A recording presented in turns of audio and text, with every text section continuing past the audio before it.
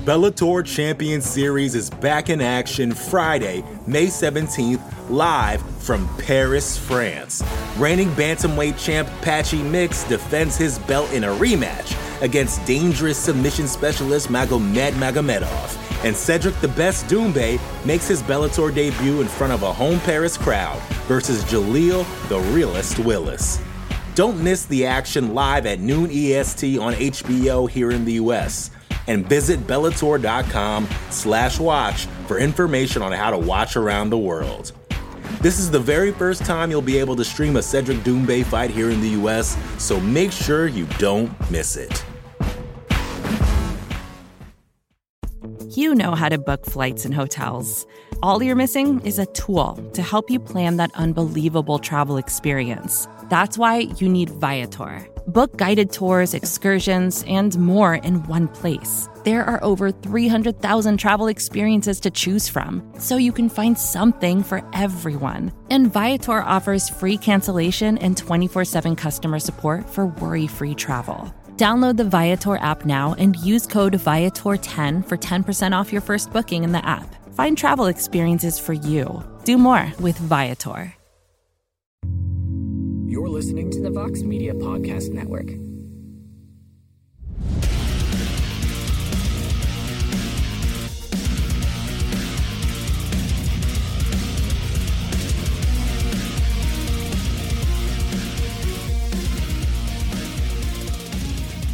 Welcome back to The Fighter versus the Writer. I'm your host, as always, Damon Martin. If you can't hear it in my voice, I am under the weather. I went on my first vacation in 3 years to San Diego Comic-Con. Had an incredible time being around friends and seeing people and being back there for the first time in 3 years. And then I come home and I test positive for COVID. So, thankfully, I'm feeling pretty well. You can hear it in my voice. There's a bit of congestion. I'm still a little under the weather, but I still have a podcast to do. So you're still getting a couple interviews this week on Fighter versus Writer. Hopefully I'll be back to full strength next week for a regular episode. I was actually going to have Matt Brown on this week to break down everything that unfolded at UFC 277, but unfortunately, just not quite feeling up to it today. So I wanted to get this episode out there with a couple of great guests, do the podcast since we've been off for a couple of weeks, and then hopefully by next week, I'll be back to normal, or at least some sense of normal, after dealing with my first bout of COVID-19. So, with that being said, we do have two great guests on the show today. We're going to talk first to former UFC champion and now PFL lightweight contender Anthony Pettis as he gets ready for his rematch with Stevie Ray, a fight that actually comes just 5 or 6 weeks after their last fight, where Stevie Ray submitted Anthony Pettis with one of the craziest, weirdest submissions we've seen in the sport in recent years. So we're going to talk to Anthony about the submission, about the immediate rematch, and a few other things going on with his career. A little later in the show, we're going to welcome in Sam Alvey, who has actually become one of the most polarizing figures in our sport, mainly because Sam is 0-7-1 in his last fights, in his last 8 fights, but yet he is getting another fight in the UFC coming up this weekend at the UFC Fight Night card in Las Vegas. Now, a lot of people have complained, a lot of people have argued, why is Sam Alvey getting this opportunity when other fighters get released after 1 loss, 2 losses, 3 losses? He's on an 0-7-1 streak, and yet he's still getting the chance to fight out his contract with 1 fight remaining on his contract. So we're going to talk about that with Sam. We're also going to talk about his recent explosion on TikTok. I don't know how many people out there are on TikTok, but I actually ran across Sam Alvey's TikTok account a couple of months ago, and he actually has some really cool content on there, a lot of behind-the-scenes stuff for UFC, a lot of questions being answered about what happens at UFC events and how UFC fighters get paid and all these different things. It's a really interesting thing. I like TikTok a lot, and I was really fascinated to hear about how Sam Alvey kind of became a bit of a TikTok star. He's got like 140,000 followers, something ridiculous like that. So a lot of conversation to have with him about that. But first things first, let's talk to the former UFC lightweight champion, now PFL lightweight contender, as he gets ready to compete in his first ever PFL playoffs starting this Friday in New York. Here is Anthony Pettis. He is one of the top lightweight fighters in the world, and he will continue his quest for $1 million prize in the PFL coming up on August 5th. I am always happy to speak to Showtime himself, Anthony Pettis. Anthony, how are you? Good, bro. About a week away, just getting everything locked in and everything finalized for this playoff spot. Absolutely. Anthony, of course, we talked after your last fight, which is, or excuse me, 2 fights ago going into your last fight. And, I know you talked about the season, how difficult the season at PFL is, how hard it is on you. Of course, that fight ended up not going your way. And then the way things played out, you're actually getting an immediate rematch, which is so rare in this sport under the best of circumstances, but especially something like this, where it's basically 6 weeks later, you're fighting the same guy again. I know you didn't want the loss. I know you wanted to go out there and win. He caught you. That's just the sport. It happens. But were you even kind of like, wow, this is kind of weird? Like, we're going to go into an immediate rematch basically 6 weeks later. Man, it was kind of weird going into that last fight. I think, me and my coaches, we kind of wanted to play it safe and not get injured because we knew we had to fight 6 weeks, after that fight. So the game plan really was, to stay at my range and, pick them apart from range and obviously not try to get in some big exchanges with them. And I was doing that good in round 1. And then, I don't know, round 2, I just went for that single leg outside trip, kind of sloppily. And that started the ground exchange. Big hats off to him. He had a move ready for my escape. And during that fight week, I posted, I was like, it works every time. It was like a back escape that I always do. I mean, I've done it to Nate Diaz. I've done it to Charles Oliveira, Tony Ferguson, Ben Henderson, the who's who of grappling. And, he must have been watching. He had a trap waiting for me, and, he caught me in it. It's kind of weird because when that submission happened, I think the entire world was kind of like, what happened? Because it was such a weird position. And I think those, because I don't think you get nearly enough credit for how good of a grappler you are. You have incredible grappling. Everyone knows you as the knockout guy. We know you as the flashy striker, but you have incredible grappling. You have a ton of submissions on your resume. So I don't think you get enough credit for your grappling. So when you got caught in that, I was like, it had to be bad because Anthony Pettis doesn't get caught, and then I rewatched, and of course, he's talked about it, with the body triangle, kind of like the weird twister position. I don't know, all these different things. It kind of reminded me, do you remember that fight back in the day, Ivan Salivary? Everyone always brings up the Ivan Salivary body triangle where he had the guy mounted, and he had him in the body triangle, and he was basically crushing his ribs is what ended up getting the submission. Can you walk me through that? Like what you remember of that and rewatching it? Because it's one of those things where like, I don't even feel like you got caught. It was just like the weirdest position ever. Yeah, and he caught me, man. Like, so, when I changed the ground position, I went for that outside trip with my left hand because he's a southpaw. We ended up in like a weird, like, not 50-50, but I had his knee in between my legs and he was almost to the back. And in my head, I'm like, okay, I know my reversal. I know if he takes my back, I'm gonna end up on top. So I let him take the back. I let him put the body triangle in. And, I was fighting the body triangle with my feet and obviously defending with the choke with my hands like I always do. And I thought I got enough room to twist around. And now when I twisted around, it like cinched up his body triangle where he had his the top leg under my right calf. Yeah, it was under my right calf. So I turned and I'm like halfway out, halfway in. I thought I had enough space to actually make the twist happen. And then he went over my neck with his arm. So my arm was in his arm, my neck was in his armpit, and then he went under my arm. So like he kind of had me locked in like this body triangle position. And the pressure was on my ribs, but I felt it mostly on my neck. My neck was like getting cranked. So I watched it again, his coach was like, crank him. So they definitely were practicing that move. Once he started cranking, I felt the pressure on my rib, but my neck as well. Like my neck was going in a weird position. Like obviously it shouldn't go that way. And I knew I had a fight, a week, 6 weeks apart. I'm like, I had to make a decision at that point. And I've never been in that position before where I had another fight booked during that fight, so it was like, I didn't want to get hurt too bad, so I was like, I'm in a bad spot. If he cranks harder, it'll probably pop a rib or pop a neck. So I was forced to tap out. Is that the kind of the weird part about this season? We talked about the last time and it got a lot of attention and rightfully so. You said, this is a whole different animal being in the PFL season because 4 fights inside of basically 6 months, you can't get injured. You can't, there's so many variables that go against you and why it's so hard to get to that final match because all these different things where, look what happened to Clay Collard. One judge got the score. He's out. He's done. You know what I mean? That's a fight we all want to see again. That kind of thing. He's out of the season because one judge, actually 2 judges got the wrong scorecard, but you know what I mean? Like basically he got tossed because he lost the fight. Is that one of the weirdest oddities of a fight like this is like you said, like maybe you continue fighting that choke. Maybe you just, let him, basically put you out or whatever you want to say. But in your head, 6 weeks from now, you got to fight again. Like it's a weird dynamic, right? I was definitely, man. Cause I was guaranteed a playoff spot, so like me and him fighting, it was kind of like, like I said, me and my coach were like, let's play it safe. Let's out strike them from outside range. I didn't go for that kill like I usually do. You know, like usually I go in there, I'm out for blood. This one was like, let's play it safe and not get hurt. So, and that was my first time actually going into a fight with that mindset. And it's the wrong mindset to go into a fight with. You know, after the fight, I look back at it, I'm just like, like my training camp was. We were trying to survive. You know, we weren't like, let's go finish this guy. Let's go pick him apart where he's bad at. It backfired on me, man. But, I knew I had that playoff spot, cinched. It was kind of one of those things like, do I go and, try to finish this guy and get him out immediately, or should I go out there and, play it safe and get to my playoff spot? And, I chose the wrong option. I should have went out there and tried to, finish this guy and it backfired on me.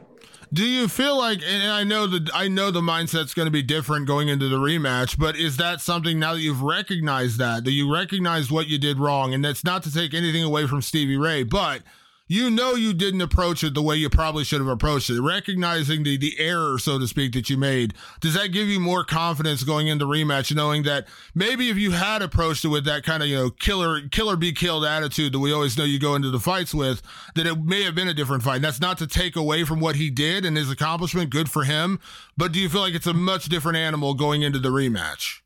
Most definitely. I think, he knows what happened on the first round striking, and that was me just playing around, honestly. I was like out there throwing jump X kicks and butterfly kicks on the first round. And I'm not that take nothing away from him, but yeah, I was being very playful in that first round. I usually don't throw kicks just to throw them. But I think it was an amateur move on my behalf going for that takedown the way I did. It was a sloppy move, and it cost me the fight, man. And luckily for me, I get the rematch, 6 weeks later, 5 weeks later.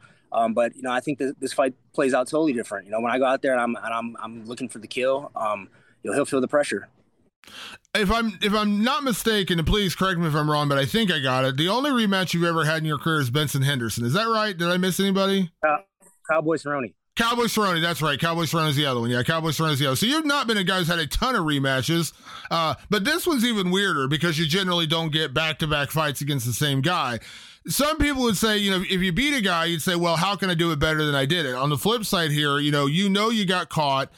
He got you. Okay, that's good. But is it exciting? Are you happy that normally we'd say, oh man, maybe you'll get him in the finals. Maybe you'll get the rematch. You get him right now. You get 6 weeks later, you get to correct that mistake. Is that exciting for you? Or are you happy that you don't have to wait for the unknown? Meaning, will he make it to the finals? Will you see him next season? You get it right now. Yeah, it's been a while since I actually had to submit in a fight, bro. I think, most guys beat me on decisions if you look back at my career.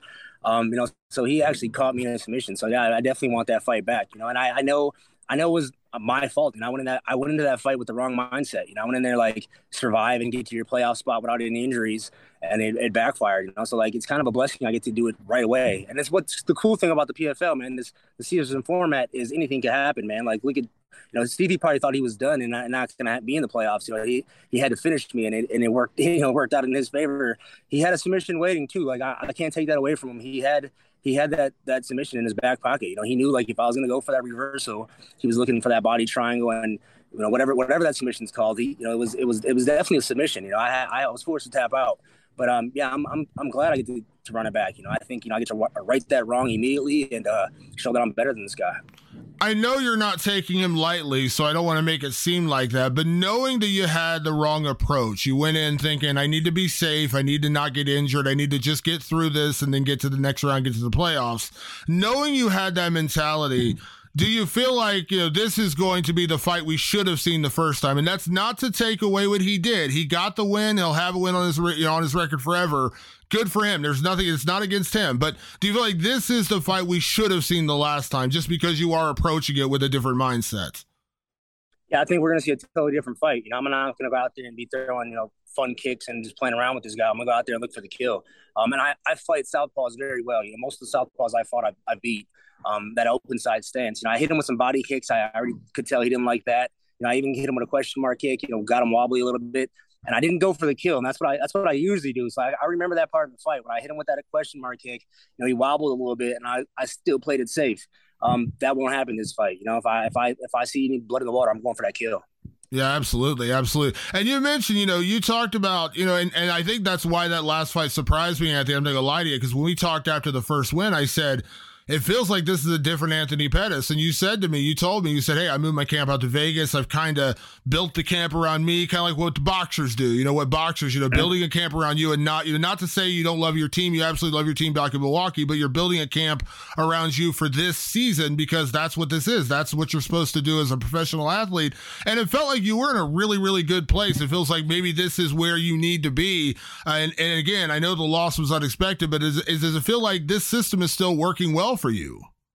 Oh, most definitely, man. Like I said, that last fight, the way I performed, I watched the fight. It was an amateur mistake on a takedown, and I let him take my back, and I tried a reversal that I've done a million times, and he had something that was waiting for me. So I can't take that away. He definitely practiced that submission and had that ready, because I heard his coach even say, like, squeeze, squeeze, squeeze. So they definitely knew what they were doing. But he's gonna fight a totally different fighter right now. Like, this is, I win this or I go home, and that's the mindset I'm going in there with. Finish this guy, win this fight, and make it to that playoffs. And this would be like the first break I get this season, because even right after that fight, I went right back to work, knowing that I had a fight 6 weeks away. But like I said, I can't take nothing from him. But this fight, I'm going for the kill. Like, I'm gonna go out there and try to finish this guy. Yeah, we said the last time how difficult it is to even get in this position in the PFL playoffs, because I don't think a lot of people give enough credit to this format of how difficult it is to even make it this far, much less the finals. I just mentioned earlier, Clay Collard, a guy that, Clay Collard was a guy I thought, man, we're going to see that Pettis rematch. I can't wait. That's going to be a good one. I can't wait for it. And then Raush Manfio, last season champ. I was like, man, we need to see that because it was such a close fight. A lot of people felt you won that. Man, we're going to see that again. They're both gone. They're out. You know what I mean? And we got Olivier Aubin-Mercier, of course, and then, Alexander Martinez on the other side. That's not the matchups we thought we were going to see. We absolutely no one. Stevie Ray, same thing. I don't think many people would have picked Stevie Ray to be where he's at right now. Do you feel like what you said to me the last time about how difficult this is, how difficult this format is, how difficult it is to get to this point, like everything you said in our last interview was just proven true by the 4 people who are in the finals lightweight tournament? Because at least 3 out of the 4, and absolutely no disrespect to any of those 3, I don't think anyone was necessarily targeting those 3 guys to be the other 3 in the tournament next to you. Yeah, not at all, man. Even when I was watching the playoffs, the last fight before the playoffs, I saw Raush lose. I saw Clay Collard lose, and I'm just like, man, like that could have went either way. Honestly, those 2 fights, well, not Raush, but Clay and Martinez, that fight could have went either way. I think that ground exchange is what gave Martinez the advantage. But yeah, man, the season format is different. Scoring these points and getting these points if you get a finish in the first round. Luckily I did what I did in the first fight. To get my 6 points and guarantee myself a playoff spot. But yeah, man, it's definitely different than just going in, getting ready for a fight, and having the back-to-back fights. You got to be a tough dude to go fight 6 weeks later and 5 weeks later. After the fight, you can't tell the commission like, yo, this hurts, or trying to get some time off. Like, you're literally right back in training camp. So I'm halfway through this season. I'm ready to go out there and get this playoffs finished with, and get my spot and get in the finals. Yeah, absolutely. It's funny because, you throughout your career, you've earned your nickname, very rightfully so, as Showtime, both inside and outside the cage. You don't mind being a talker. You've done press conferences. You don't mind being the showman when you have to be the showman outside the cage. PFL takes a lot of that away in terms of getting where you're at. This isn't a Conor McGregor situation where, he's just the biggest guy in the sport, so immediately he's going to get the biggest fight. And I get it. I mean, I totally understand. He is the biggest draw in the sport. I totally understand that idea. But when they were talking about Conor coming back off a broken leg and then fighting for the title, and I'm just like, are you kidding me? I think Conor's amazing. I think he's an incredible athlete, but you can't have a guy off 2 losses and a broken leg jump into a lightweight title fight over guys who have been earning it for the past, year and a half, 2 years. I always thought that was crazy. Now, of course, we know that's not the way it goes, but there was talk about it, and it wouldn't have shocked me. It probably wouldn't have shocked anybody if they said, yeah, we're going to give him the title shot, because that's just how it works sometimes. Do you prefer this format, even though you've had so much of your career, built on accomplishment, but you are also showman, Anthony? I think that's a compliment to the work you put in, to the star power you've built. Do you prefer this kind of format where everything is earned? There's nothing given. Like I said, ideally, it would be you and Clay Collard in a rematch. It would be Raush Manfio, it'd be you guys battling and hopefully see some cool rematches and big final and all that. Basically, none of that's possible now. Of course, you and Stevie Ray is a great rematch, but do you like this better than the other side of it, which is, maybe it's not always what's earned. It's more about, who talks the best or who builds the most hype for a fight. You know what I mean? Yeah, popularity contest. Yeah, I mean, I was kind of victim to that too. You know, when I was a champ, everybody was like, "Oh, Pettis is getting the Dana White favoritism." You know, and this fights that I was getting into. But even when I coached the Ultimate Fighter show against Melendez, you know, they were like, "Oh, Pettis is getting special treatment because he hurt his knee." But this format, takes away all that. Takes away star power. It takes away what you did in the last fight. Like nothing really matters except for what you did in what you do in that current fight. So yeah, I think earning a title shot in the PFL and winning a title shot, winning a title in the PFL is way harder than building your way up. Because once you're the champ in your races, next year starts over. We're all right back to the beginning. We all got to earn our spots again and try again to go for that championship. And the way the fights work, it's 5-6 weeks back to back. Like there's no time for breaks or getting fat or having injuries and recovering. You literally are right back to work. Yeah. So I would say this format is definitely different, and I like it. Even my coaches like, well, we're starting to fall in love with this. Like, obviously we got the rematch, so it played out in our favor. But we're like, we like this format. We like staying busy. We like having the fights guaranteed, and it's on how I perform.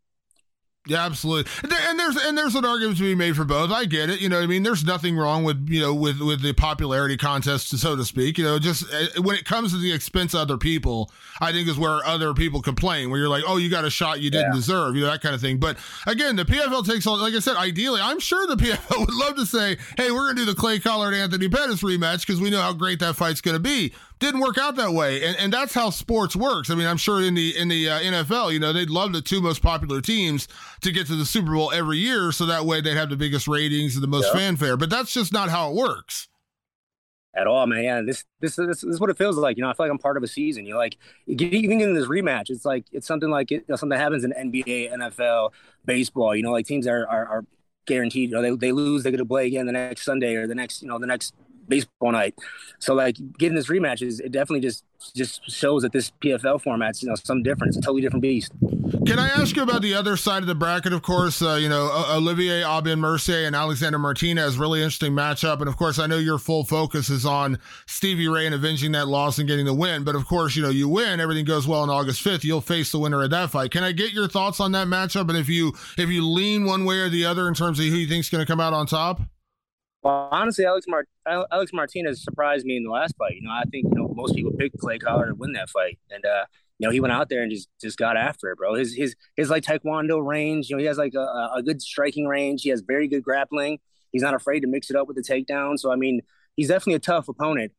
OAM, picked apart, Haush very with a smart game plan and what I expected from him. He has a great corner. It's going to be interesting to see how that fight plays out. I can't even pick a winner on that fight because Martinez is definitely surprising people with the style of fights he's bringing. He's entertaining too. Martinez is an entertaining guy. OAM's a very smart fighter. He's been in there with some killers already. And he had a great game plan against Haush. So like, it'd be hard to pick a winner in that fight, but I'm the main event, so I'll see who I'm fighting next before they will see it.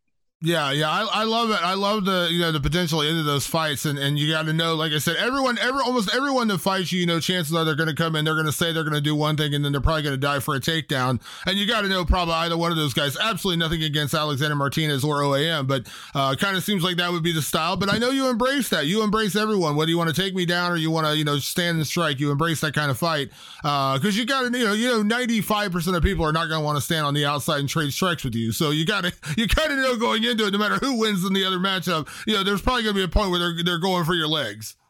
That's what the crazy thing is, like in the Stevie Ray fight, I initiated that takedown that caused the submission to happen, and usually I don't initiate takedowns, I let the other guy shoot, and then we end up on the ground. So yeah, it was something else frustrating, after watching that fight, seeing the amateur mistake I made. I'm like, that was a dumb mistake, and it won't happen again. Yeah. Real quick before I get you out of here, Anthony, I was going to ask you this last time. We got into a great conversation. I forgot to mention it, but I did want to ask you, you've had a lot of big wins in your career, and guys, I'm one of those guys, like when I have a great sports team, like I'm a Bengals fan, when my team loses and in the playoffs, let's say, I kind of root for the team to beat us because I'm kind of like, you know what? I want to see them go on to do great because it proves that my team was, good. The best team to beat my team goes on to win. I'm kind of rooting for them. And, I know you've had a lot of big wins throughout your career, but one guy in particular I wanted to ask you about, a guy you have a win over, is Charles Oliveira. You had a big win over him when you went down to featherweight. And now you were one of the last guys to beat Charles Oliveira because the guy's gone an incredible streak. Have you been impressed to see where he's gone on and been able to do since you fought him? You beat him again. I think it's you and Paul Felder. I'm pretty sure the last two people to beat him. It's kind of crazy to see what he's gone on to do. But do you look at a guy like that and say, man, in a way, obviously you're not in the UFC anymore, but do you look for him to kind of root for a guy like that? Yeah, man, you got to, bro. He's like a vet. He's been around for a long time. He does have losses on his record, but he turned it around. And that's the crazy thing about mixed martial arts. It's not like boxing where you have one loss and you're out of this thing. You can turn it around, and you see guys do that. When I fought Oliveira, I think he weighed in at 143 pounds, and I was 146. He was under the featherweight, weight limit. And then, Paul Felder, my teammate, so we as teammates, we were the last guys to beat Oliveira.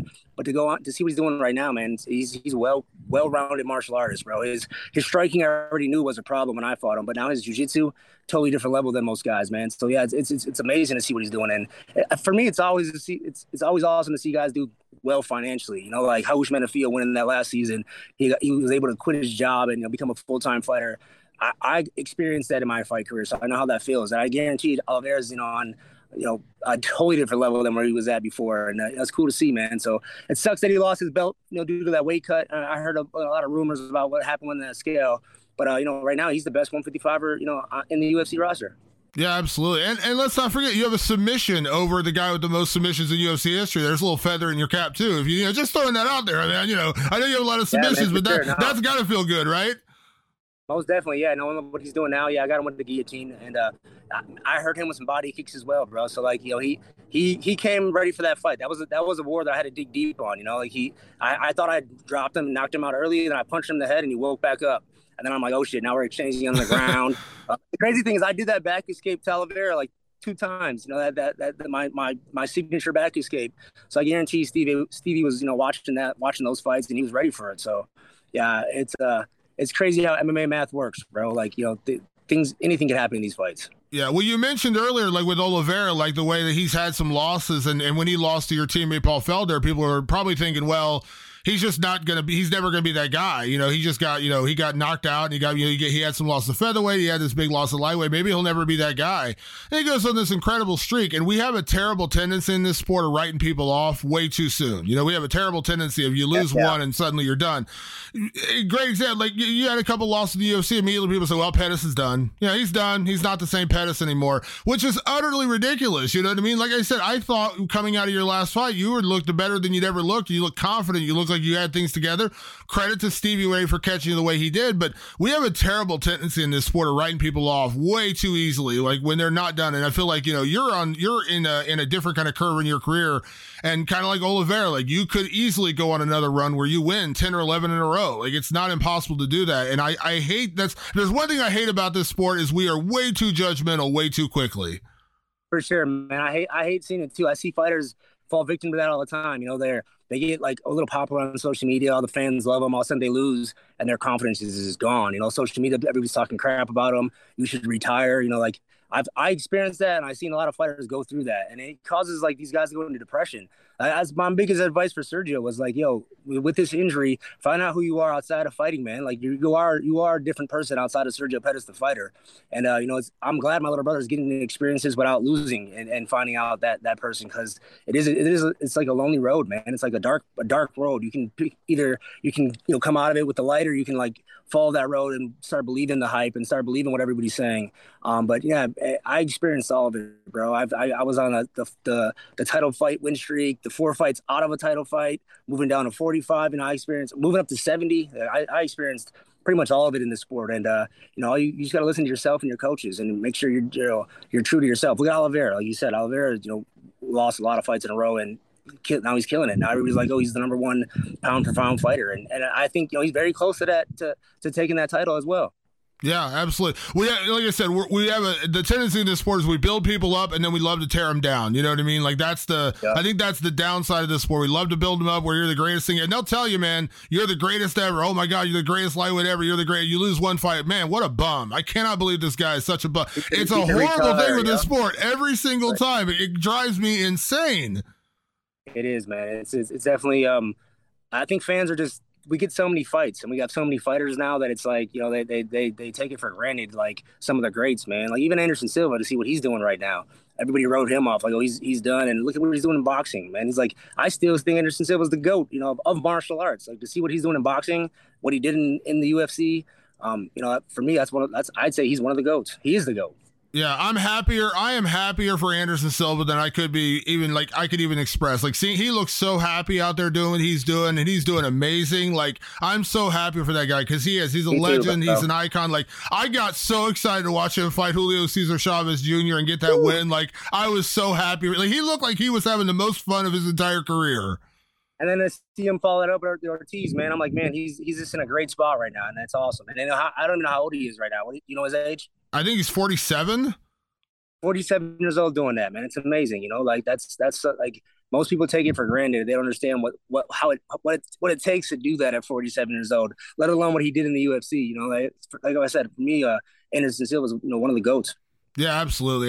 Well, Anthony, I always appreciate the time. I cannot wait for this rematch. I look forward to it. I look forward to the playoffs. Are you happy this is in New York and not London? Not to say you wouldn't have loved to fight in front of the London crowd, but not as much travel. I know you've traveled all over the world during your career. I imagine you probably appreciate when you don't have to travel quite as much. Man, I was supposed to fight in New York. I was supposed to fight Chiesa, but that Conor McGregor bus situation happened, and Chiesa got cut. Remember, absolutely. So that was my first time actually scheduled and about to fight in New York. So this is my first time fighting in New York. So I'm very excited. We have a lot of Puerto Rican fans, a lot of Hispanics in New York. So I'm expecting a full crowd, and I'm gonna go do what I do best. I love it. Well, Anthony, it's always a pleasure. I appreciate you taking the time for me. As always, best of luck coming up next week in the fight, and we will talk soon. Okay. Appreciate it, bro. All right. Bye-bye. The Bellator Champion Series is back in action Friday, May 17th, live from Paris, France. Reigning bantamweight champ Patchy Mix defends his belt in a rematch against dangerous submission specialist Magomed Magomedov. And Cedric the Best Doumbé makes his Bellator debut in front of a home Paris crowd versus Jaleel the Realist Willis. Don't miss the action live at noon EST on HBO here in the US. And visit Bellator.com/watch for information on how to watch around the world. This is the very first time you'll be able to stream a Cedric Doumbé fight here in the US, so make sure you don't miss it. A big thank you, of course, to Anthony Pettis for coming on the show. Definitely appreciate him. Always appreciate chatting with him. He's always one of the fun guys to talk to. Always something interesting to say. I really enjoyed what he said about Charles Oliveira as well. Of course, he's one of the last people to actually hold a win over Charles Oliveira when they fought at featherweight a few years ago. So really fascinating stuff there. Looking forward to his rematch with Stevie Ray as he looks to move on and become a millionaire through the PFL playoffs this season. Up next, as I mentioned at the top of the show, we're going to talk to Sam Alvey. He makes his return to action this weekend at the UFC Fight Night card in Las Vegas at the Apex. Of course, as I mentioned, Sam has become a very polarizing figure because he has continued to get fights in the UFC despite a lacking resume, let's say, an 0-7-1 record in his last 8 fights. He's still getting one more fight, at least one more fight, in the UFC this weekend. I've never quite understood why anyone advocates for fighters to get fired. It never really made a whole lot of sense to me. You can argue and say, well, this guy or girl got treated unfairly and they got released, but I promise you, and you'll hear me talk about this in the interview as well, the UFC never gets rid of anybody that they don't want to get rid of. If they want you around, they're going to keep you around. They're not going to say, oh, yeah. I mean, do they purge the roster from time to time? Absolutely. If they have too many fighters on the roster, they will go on a streak where they release a whole bunch of people in a row. But if they want you on the roster, they're going to keep you on the roster, just like when they released Kevin Lee. If they wanted Kevin Lee around, they would have kept Kevin Lee. They got rid of Kevin Lee for whatever reason, even though I didn't necessarily agree with it. They got rid of Kevin Lee. Didn't make a whole lot of sense with the potential and the things that he showed, but ultimately they decided to get rid of him.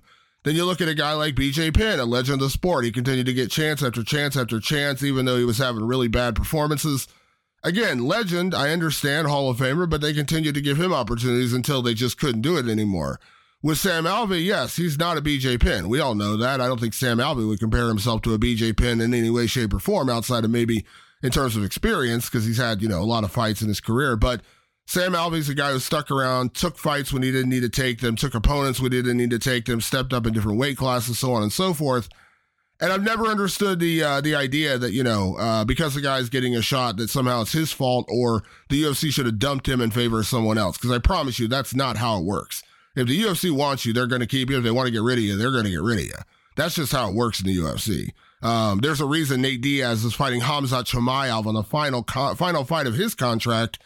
When, does that fight make any sense whatsoever in any sense of the word? Absolutely not. But we all know what's going on there. They want Nate Diaz to go out on a loss. We all know that. There's no shock there. It's not new business that they're doing this. This is old things the UFC has done for years. So, again, they didn't want to get rid of Sam Alvey. They wanted to allow Sam Alvey to have one final fight on his contract, and we'll talk to Sam about that, about his hopes for the future, maybe coming back to the UFC or fighting elsewhere. And, of course, we'll also talk, as I mentioned at the top of the show, about his growing TikTok business, which is pretty interesting. So, with that being said, let's talk right now to the one, the only, smiling Sam Alvey. He makes his return to action against, and I've practiced this, hopefully I can get it right, Mikhail Oleksiejczuk. I think I got that right. always fun to speak to my old friend, Sam Alvey. And I say old friend, you're not old, but we go back a long ways. Yeah, man, I'm getting older. Man, in fighter years, I'm like 103. Well, Sam, I appreciate you. It's funny. I texted you to set this up, and I was like, man, we do go back a long ways. Like, I was trying to remember the first time we ever spoke, and I don't know this. I remember doing the feature on you and your wife years ago, but I was like, I can't remember the exact first time because I know we go back a long ways. It was before The Ultimate Fighter. I just can't remember when it was. Yeah, if it was with my wife, it was probably King of the Cage up in Lac du Flambeau, Wisconsin, maybe. That might be it. We did I always remember we did a feature. I remember I called it was so generic, but it was cool. I called it The Beauty and the Beast. I'll never forget. I did that feature on you guys, and I'll never forget that feature. Yep. Yeah, that must have been Lac du Flambeau up in King of the Cage. Yeah, I like it. So, Sam, obviously, fight is a matter of days away. How is everything? I know it's a very generic question, but how was training camp now that everything's pretty much wrapped up and you're just getting ready to fight? Everything went great, and as of now, my opponent is still my opponent, so that's good news. There's usually my last 3 or 4 fights, it's been the week of my fight it gets changed, so there's still time for it to change on me. But as of now, everything's still going according to plan. Yeah. Now, before we get to the fight stuff, this is fight related, just fight adjacent. I noticed, because I have to kind of live my life on social media. It's kind of required for my job. We have to be on Twitter and Instagram and all these kind of things. But I never imagined what I would see is Sam Alvey, the TikTok star. Now, you have quite a following on TikTok. You have like 139,000 followers, more than that on TikTok. And you have, I'll be honest, I've covered the sport for 20 years, and you actually have like a really fascinating, interesting TikTok. I love it. Oh, I appreciate that. I love TikTok. I coach kids, or I used to when I lived in California. And one of the kids' parents said, Sam, you should do TikTok. You'd love it. And I said, I need another social media. Like, I need a hole in my head. And they said, I'll give it a shot. And it was almost immediately, I was addicted to it. I just love it. It is so impressive how talented random people are and how many skills there are that I would have never even thought was a skill. And so that I get to go and be part of that in any way, I've just jumped at it now. And I realize I've fought for so long now. I've got so many fights under my belt that I have some unique stories, some unique perspective to what I do. So obviously a lot of my TikTok is behind the scenes of what happens at fights, what happens at training and stuff like that. And I've really enjoyed doing it. It's I love it. My girlfriend turned me onto it. She kept trying to get me on there. I was like you. I don't need to be on TikTok. I was like, why do I need to be on TikTok? How is it that different from Instagram or Twitter? And then I got on there and I'm addicted now. I'm on there like every night. I carve out like a half hour to just watch TikTok videos. But I ran across yours. I ran across yours a few months ago, and like one of the things I love about TikTok is like you said, like I'll follow people in, like I love movies and TV, and I'll follow like behind the scenes people telling me like how it works, how the sausage gets made, so to speak. And you do a lot of that for the fight industry. And I'm a guy who's covered the sport for 20 years, and even I learned stuff watching your TikTok. Like it's a lot of fun and kind of like an inside look at the sport that you don't just get through interviews or even like, you know, normal stuff you see on TV. Like it's really fascinating. Yeah, I really have taken a shining to this little formula. I mean, it's in 1 minute segments. I'm amazing. If I get past a minute, then I might start boring you a little bit. But little minute segments, I really got something to tell people, and I love interacting with people. It's a much more personal experience I have on TikTok than any other of my social medias. Yeah, have you been, it looks like you're having fun too. Like it's not just instructional things. You also kind of react to other videos and do the you know, you stitch yourself with it, but it seems like you're having fun. Yeah, I really enjoy it. It's really helped bring up my game and everything else. It's actually, I do YouTube now too, and YouTube's hard. And I really had no interest in doing it until I got into TikTok. And now I kind of like, you know what, this little minute idea I had on TikTok, I've got more to say about it. And I've been able to put that into some of my YouTube videos now too. And so it's TikTok has helped my other social medias. I wish all of this was around when I was a younger fighter. But you know what, I'm getting older, but I'm still loving it. Yeah. Can I ask, because again, I said I learned things, even though I've been around the sport, I learned things. Like one of my favorite, one of your TikToks, which I was aware of this one, but it still cracked me up, was the one you did about fighter meetings. Someone's like, what is the fighter meeting?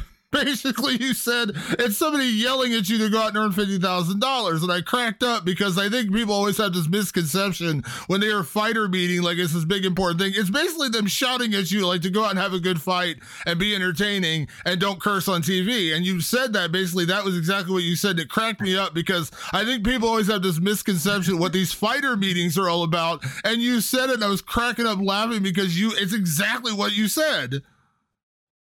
Yeah, no, that is, I got a big response to that too, because people expected it to be more. I said, no, it's either Sean, Mick, or Dana coming in and kind of cussing at us for 4 minutes to do a good job. And you know, that there's $50,000 you could win, or possibly 100,000.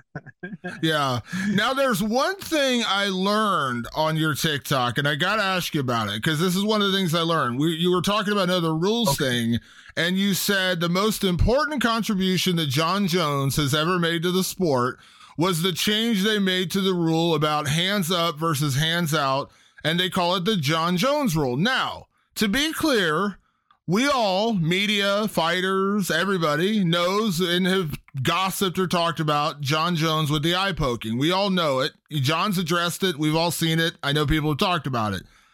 But you actually said, and I'm completely unaware of this, that the judge or the referees or whoever's giving you the instruction, they have actually dubbed it the Jon Jones rule. Like when they give you when they lay out the rules to you, they actually say that to you?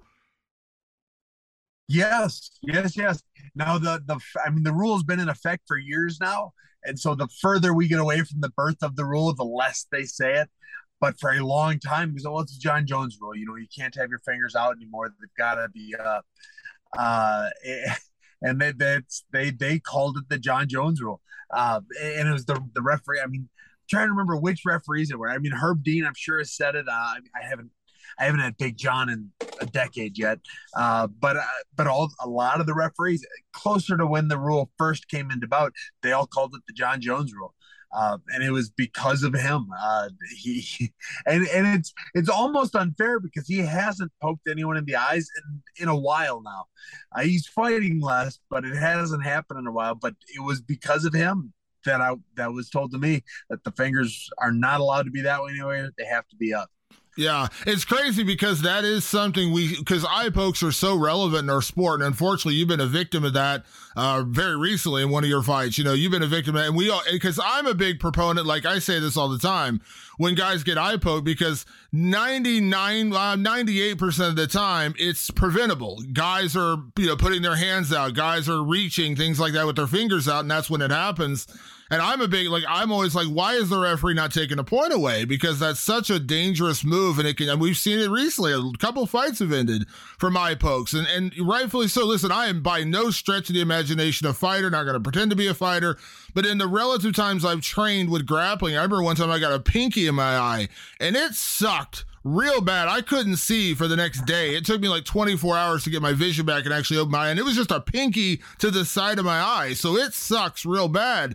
But this is a real thing. I think people don't understand how bad an eye poke sucks. And that little rule change of not putting your fingers out versus putting your hands up, that's a big deal. It is. I'm with you. I think one eye poke should be an immediate point deduction. If it happens twice, the fight should be off and it should be disqualification. I mean, I think that the most relevant one recently is Sean O'Malley. And everyone's, it doesn't hurt. It was over the eyelid. It hurts a ton. Earlier this week, I had a buddy of mine. He punched, and I actually thumbed myself in the eye. It was dumb on my part. In a fight, it should have been no one's fault. But it was over the eyelid, just kind of hit the top, and it took me out for 4 minutes. I mean, I couldn't get my eye to stop watering. I couldn't stop blinking. It just hurt a ton. And a simple eye poke will change the fight. What it turns out, a lot of people didn't understand. I mean, everything I read was Munoz. Munoz didn't even take his 5 minutes. With eye pokes, you don't get 5 minutes. With eye pokes, it's if you don't say you're fine, the fight's off. And it's really hard to say you're fine because you're a slight eye poke means you're not fine.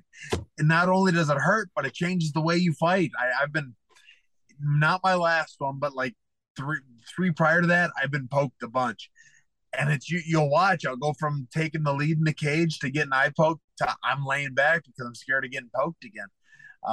It's one of the. I wish I was, especially against the Wellington Turman fight. I wish I was smarter. I wish I would have stayed down. It would have changed the outcome. It would have changed everything. I would have made a lot more money. But it's one of those things. One eye poke will change the way you fight. Can change the outcome of a fight.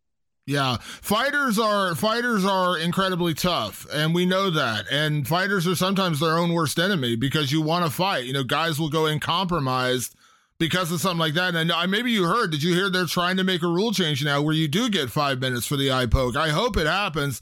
I absolutely think you should get 5 minutes for a groin shot too, but the eye poke in a weird way, a lot of times it's worse. I've been kicked in the junk before. Now it sucks real bad.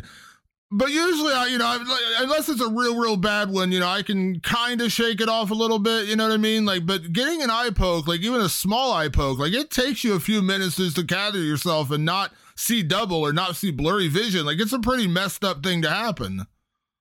Yeah, I heard they're talking about it. My coach, Joe Daddy Stevenson, he was telling me about it. And I got to think about it more. I'm not sure I like it. I kind of like that if you don't say you're okay, they stop the fight. Because 5 minutes, you get poked in the eye hard or glancing or what, it hurts. It will change the way you fight, whether you have 5 minutes or 10 minutes or, you're still in that cage. You're still 5 minutes from the time of the poke. You're going to be blinking a little more. You're more aware. That flinch reflex is going to be in you, whether you want it to be or not. You're going to start shying away from that poke. I've been looking, but I can't find the number. But I would suspect that people that have been eye poked lose most of the time. I can't find the number. I'm just judging by what I've seen over the course of my career. But I would suspect that people that have been the victim of eye poking have lost, I'll bet you at least 75% of the time. Yeah. Well, I think the bigger rule change would be, counting it as a point deduction. And if a fighter can't continue, it's a disqualification. We've seen it a couple times. I know Mike Jackson had his fight and we rewatched that one. I called it an eye gouge. He full on had his finger digging at the guy's eye when he got disqualified. But we have that tendency when they say it's an accidental foul. Well, it's not accidental. You put your hand out, you're jabbing at a guy, whatever the case may be. It's not accidental. I think that also needs to be conditioned as well, because if you can't continue, why should you lose half your money? Like, that's my bigger issue. Like, you know what I mean? Like, why do you have a no contest on your, and the other guy gets away with it? At least have the point deduction, or be more quick to do a point deduction. So if they do score it, they can say, okay, well, he's out, or it's a disqualification. Like, not that I want everyone to get disqualified, but it is a foul. I mean, it is illegal. Yeah. I tell everyone I've got over 80 fights and I have never once poked anyone in the eye. It's a very easily prevented foul, and I've never done it. I'm just one guy, but I've got a lot of fights. I've got more fights than most two guys, and I've never poked anyone in the eye. So accidents happen, I guess, but it's in the ring. It's your job to make sure the accidents don't happen. Yeah, but I was fascinated. The Jon Jones rule, that was a new one, and I had to laugh. Not that it's like laughing matter, but like I had never heard that like referees actually called it the Jon Jones rule. I was like, wow, that's pretty fascinating, because again, TikTok can be very educational. Yeah, it's a lot of my students, my younger students, they use TikTok more than they use Google. Like if they want to learn something, they go type it into TikTok and they find the answer that way. Now, because I do follow a lot of MMA people and I watch a lot of MMA videos on there, I run across a lot of the pseudo MMA people teaching self-defense, teaching weird things on there. And I was actually talking to another fighter, I'm sure you know, Matt Brown. And Matt Brown was trying to get more active with his YouTube and TikTok. And I said, I tell you what, Matt, like if you want to make videos, like they don't need to be some grand, giant production. Just go on there and show people how to do things and instructions, things like that. And they're going to dig it, whether you're putting on a $5 million production or you're just filming it on your phone. But does it ever drive you crazy? And it doesn't just fall to YouTube, but it could fall, TikTok, but fall to YouTube or Instagram. But as a fighter, do you ever get driven a little crazy when you see the instructionals from people who, at least from my judgment, probably have no idea what they're talking about, or if they think they know what they're talking about, they're teaching completely the wrong things. And this is from a guy who's just watched the sport most of the time. I'm like, what are you teaching people? What are you trying to teach people? Yeah, on TikTok, if I see something like that, I can stitch the video. I can show it and then correct it myself. So on TikTok, I kind of like those videos because I can make a point of pointing out why they're wrong. And so that adds to my content creation. So I kind of like that. But watching so many people say the wrong thing and then getting a big following because of it. Who is it? The Detroit self-defense guy. Oh, yeah. He's always got the cat. I'm sure you've seen his stuff. Yeah. He's one of those guys that you watch it and it's like, dude's going to get someone hurt someday. But then I can take it, I can edit it, and I can make it my own in a way.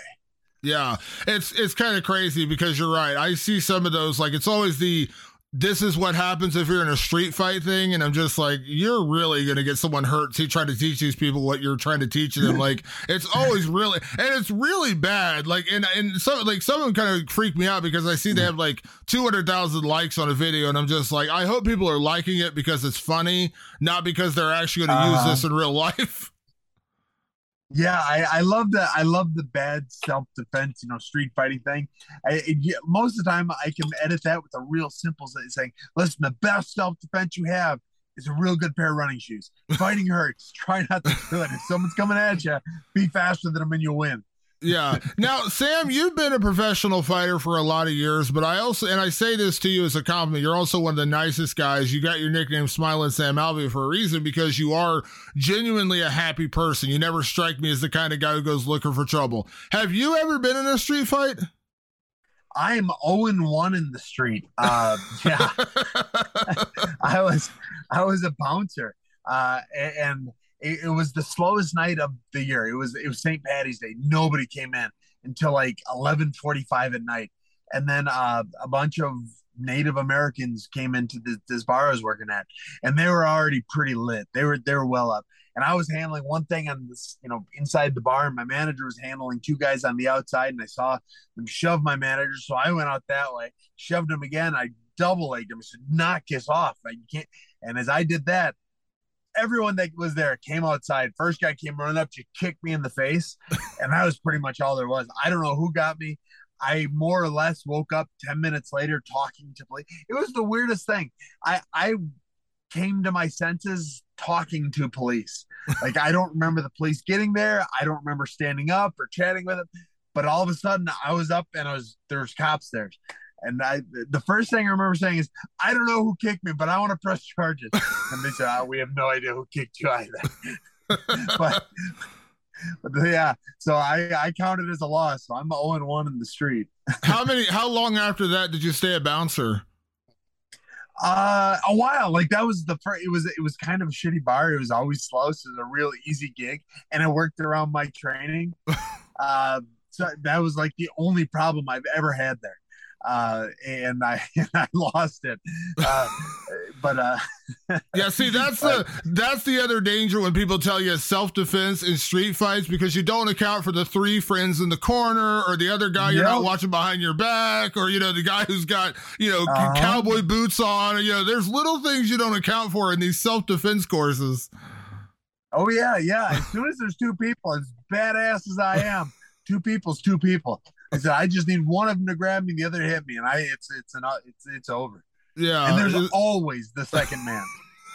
Always. But I do get a kick out of some of the viral self-defense ones. Like, I'm sure you remember that one, I think it was from last year, the wrestlers, and I think it was in Oklahoma in the bathroom. Did you see that video where the guy got mouthy, and like the one dude was really short, and he was taking on like a football player from Oklahoma, and he ended up double legging him and slamming him to the toilet? Do you remember that video? And he just beat the hell out of this guy. It was like a little shoot. It was like a 5'7" wrestler against like a 6'3" football player, and the football player started mouthing off, and the dude literally picked him up and dumped him on his head. And I was like, well, that's what you get for messing with a wrestler.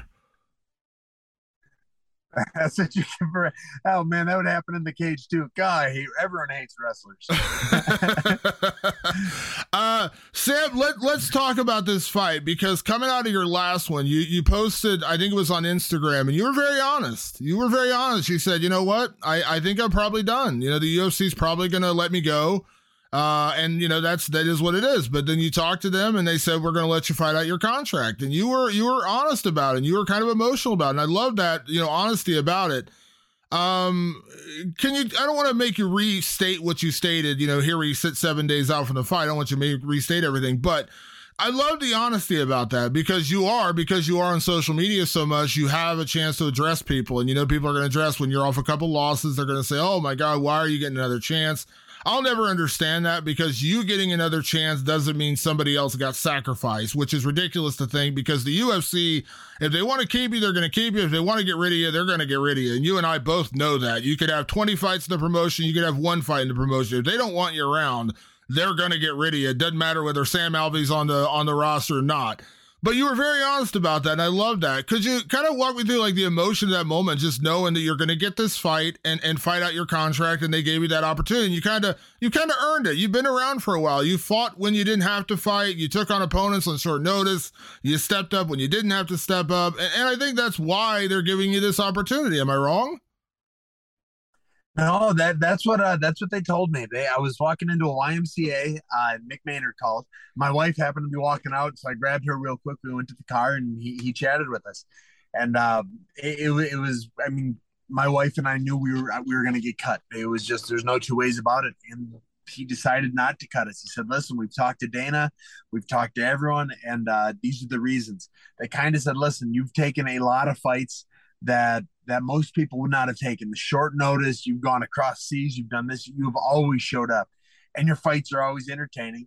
And he said, on top of all that, he said, "You are a joy to work with." He said, "When you come to fight week, when you come to the PI, when you do anything like that, your team is always somebody everyone's excited to see. Everyone's excited to work with. You bring a positivity with you that most fighters don't." And he said, "We appreciate that. So you've got 1 fight on your contract yet." He said, we and he said it kind of, he said, "We recommend you retire afterwards, but we'll let you fight out the last." It was kind of like, "You're probably not going to retire, but we're going to say we recommend it." And so we'll see what happens. I'm going to go out. I'm going to fight to get re-signed. They were very nice about it. I've been with I think this is my 25th fight in the UFC. I've been there for the last decade. I've had a lot of good fights, a couple of the night performances, and most as of like they also said, and that you have had a lot of judge decisions that they don't quite agree with.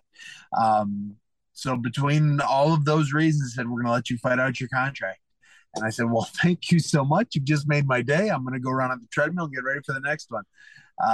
That's what I've been doing ever since that phone call. I've been re-energized, re-hyped, and it's a chance. I'm fighting for the future of, Smiling Sam. Yeah. You when you look at the record, immediately people say, well, you haven't won a fight in a while. And not that you need anyone to tell you that. You said that in the video. I know I haven't won a fight in a while, but I think this is the problem when we have bad judges' decisions or, things like an eye poke ending the fight. Sometimes we lose perspective of how a fight plays out. We just look at the win or the loss. And I say that all the time. We can sit here and complain all the day about a bad judge's decision, but 6 months from now, a year from now, 2 years from now, somebody looks at the record, they just see loss. They don't necessarily remember that it was a split decision. They don't necessarily remember that everybody in the world gave you the fight and nobody scored it for your opponent except for the judges on that night. Right. You've had a couple of bad luck things happen in there. You had a split draw. You had a couple split decisions. You had, and listen, there's, again, take nothing away from like Brendan Allen. He got a legitimate win. Good for him. Like there's nothing wrong with that. Yeah. But when people look at your record, is that probably the toughest pill to swallow, is that we do lose perspective on why you've had the run you've had on. Not to say every fight, I'm sure you'll take full responsibility for a couple of those fights. Say, I just lost the fight. But there have been some other circumstances, and you can say, I got the bad end of a decision, or this happened, that happened. It's just too easy to look at a record and say, well, I haven't won a fight in a while, that's it. And I think that's the problem. We lose perspective on why things happen, not just that they happened. Yeah, it's given me an opportunity to try to come up with some funny one-liners to get back at them, because you can't say, well, go watch all of my last 8 fights and you'll see I probably won 4 of them. I can't keep saying that, so I don't. I try and come up with some way of, well, just wait till the next one or stuff like that. I'm very excited to get off this long, miserable skid I've been on, and just leave the internet speechless. That's kind of what I'm looking forward to. The only comments that really bothered me is, oh, you can't listen to this guy. He's on a 7-fight tear. He hasn't won a fight since whenever.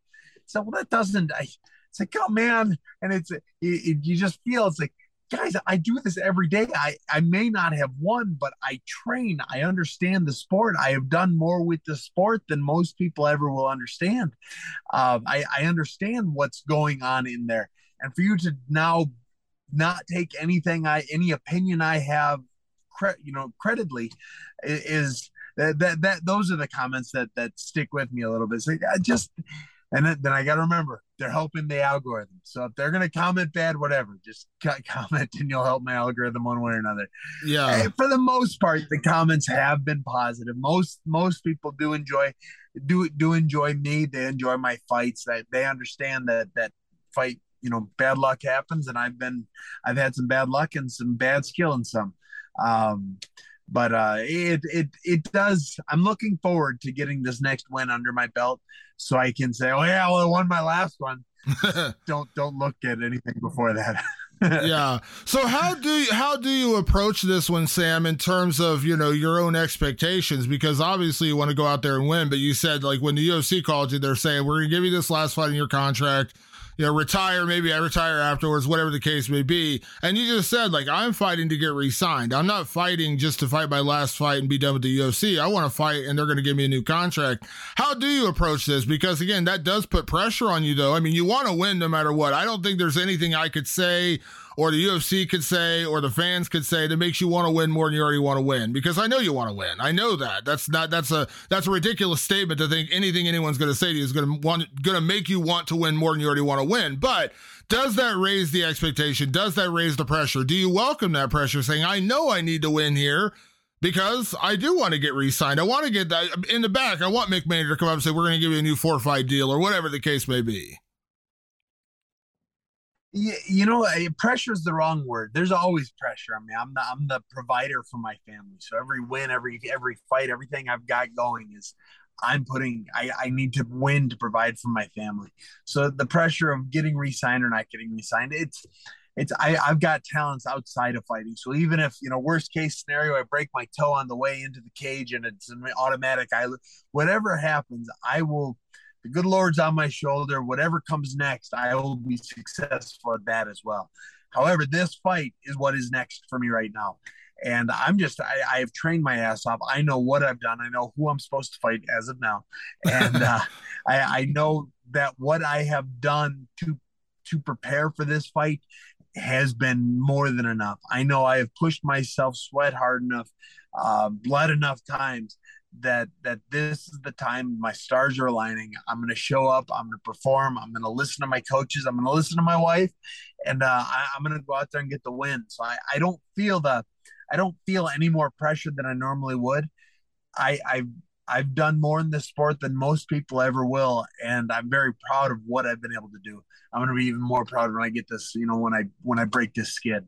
Yeah. So when you say it, like your approach to this fight, saying I'm going to win, and then I'm going to get that new deal. I'm going to get that new contract. I'm going to get the UFC to re-sign me. That's the way you're approaching it. Not I need to win this fight or I'm out of the UFC. It's I'm going to win and I'm going to get a new contract.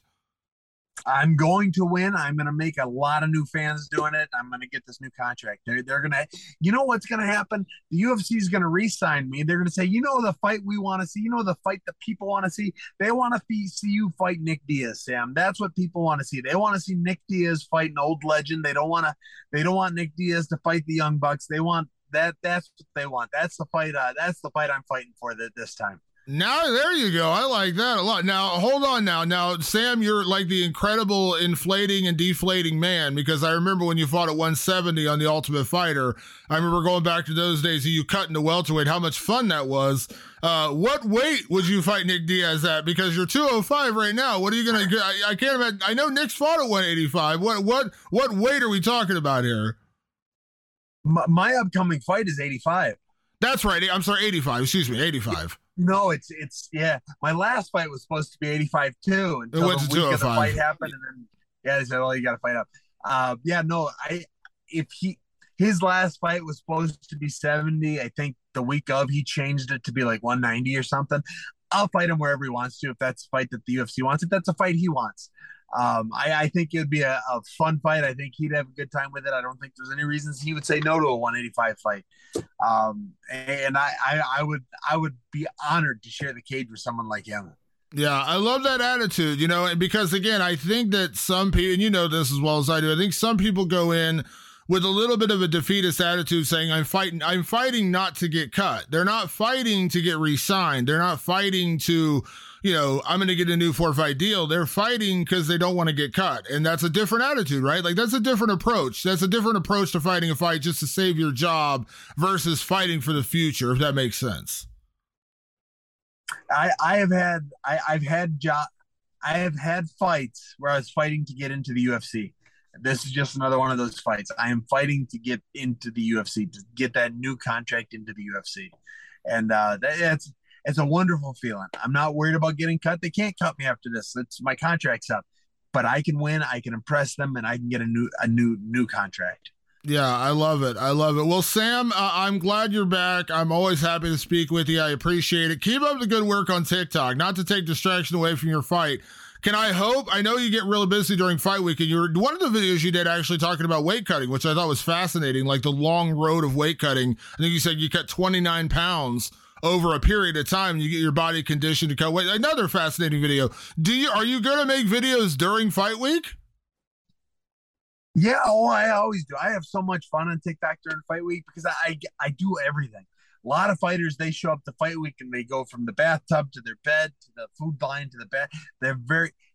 I have fought everywhere in the world. I've been everywhere in the world, and I always experience wherever I am. This time I'm in Vegas. There are no COVID restrictions on me. I'm going to go out. I'm going to see the city. I'm going to enjoy the city, and I'm going to make videos the whole week about everything I'm doing.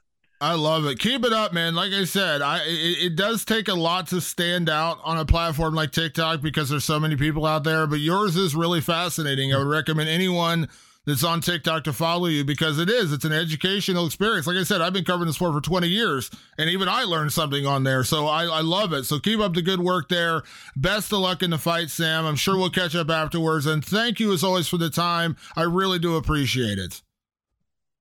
Hey, I appreciate you, my friend. Hey, and I wanted to say, so I follow you on Twitter, and after every fight, you are the Twitter feed I go to find out who won everything, who won the bonuses, who did this, who did that. And it's always been really nice having you on there because whatever question I have in my head, your Twitter usually has just covered it. So I appreciate that about what you do too. I appreciate that. I try to keep everyone informed as best I can. So I appreciate that. So yeah, see, social media works, right? Like we're both connecting on social media, and it's not just a toxic place to call names to people. Yeah. When I fought Julian Marquez, I won the fight of the night bonus, and nobody had told me. I heard something, and so the first thing I did is I went to your Twitter feed to see if I won it, and it was your Twitter that told me I won the extra $50,000. There you go. Oh my goodness. There you go. See, works out. Well, I appreciate that, Sam. And like I said, I appreciate you always taking the time. Can't wait. So like I said, win, lose, or draw, we know when you step in there, it's going to be a fun fight. And I think that says a lot about your character. And one of the reasons people always want to see you fight, because we know when Sam Alvey fights, it's going to be a Sam Alvey fight. And I mean that as a compliment. So go out there and have a Sam Alvey fight. And I cannot wait to see you back in action in just a matter of days, my friend. Hey, I thank you so much, sir, and we'll see you then. All right, talk to you soon. All right, we'll talk to you soon, buddy.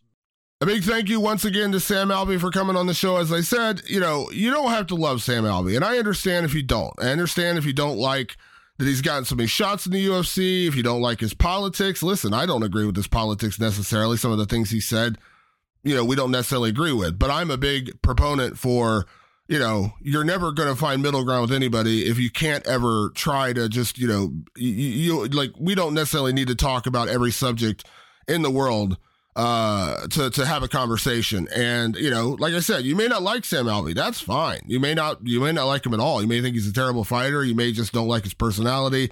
You don't like the UFC is giving him a chance to have a fight after a 7-fight losing streak with 1 draw. I don't know. Whatever the reason may be, you're entitled to your opinion. But I've always liked Sam. I've always gotten along with Sam. I've always liked Sam's demeanor when it comes to fighting. And I think he actually is a really, really good mind when it comes to a perspective on fighting because he's been around so long. This guy's been around since the early days and he's stuck around. And I like that. And I always like talking to the kind of OG guys. I mean, this is a guy who grew up training with Dan Henderson, in that camp out in Temecula. So I always like talking to Sam. I always like his perspective. Again, don't always agree with him. That's okay. That's not my job to agree with someone. That's fine. But I always enjoy talking to him. And hopefully you all enjoyed that interview. It was a lot of fun talking to him about his fight, about his TikTok, and of course, about what may be his final fight in the UFC, depending on how things go on Saturday night. Big thank you once again to everyone that tunes in each and every week to The Fighter versus the Writer. As I mentioned, sorry for my voice.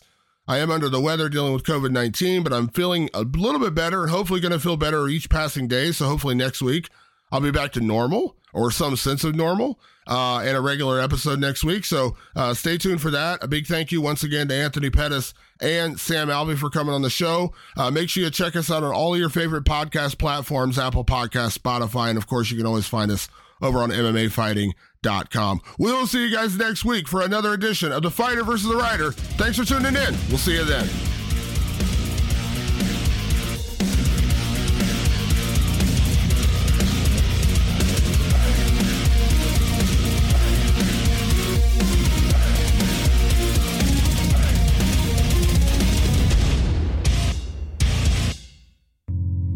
You're listening to the Vox Media Podcast Network. The Bellator Champion Series is back in action Friday, May 17th, live from Paris, France. Reigning bantamweight champ Patchy Mix defends his belt in a rematch against dangerous submission specialist Magomed Magomedov. And Cedric the Best Doumbé makes his Bellator debut in front of a home Paris crowd versus Jaleel the Realist Willis. Don't miss the action live at noon EST on HBO here in the US. And visit Bellator.com/watch for information on how to watch around the world. This is the very first time you'll be able to stream a Cedric Doumbé fight here in the US, so make sure you don't miss it. More to-dos, less time, and an infinite number of tools to keep track of. Sometimes doing business has never felt harder, but you don't need a miracle to hit your goals. you can just use HubSpot, because their all-in-one customer platform can make growing your business infinitely easier. Imagine this: high-quality leads, fast closing deals, wildly happy customers, and more benchmark-breaking quarters. It's not a miracle, it's HubSpot. Visit HubSpot.com to get started today.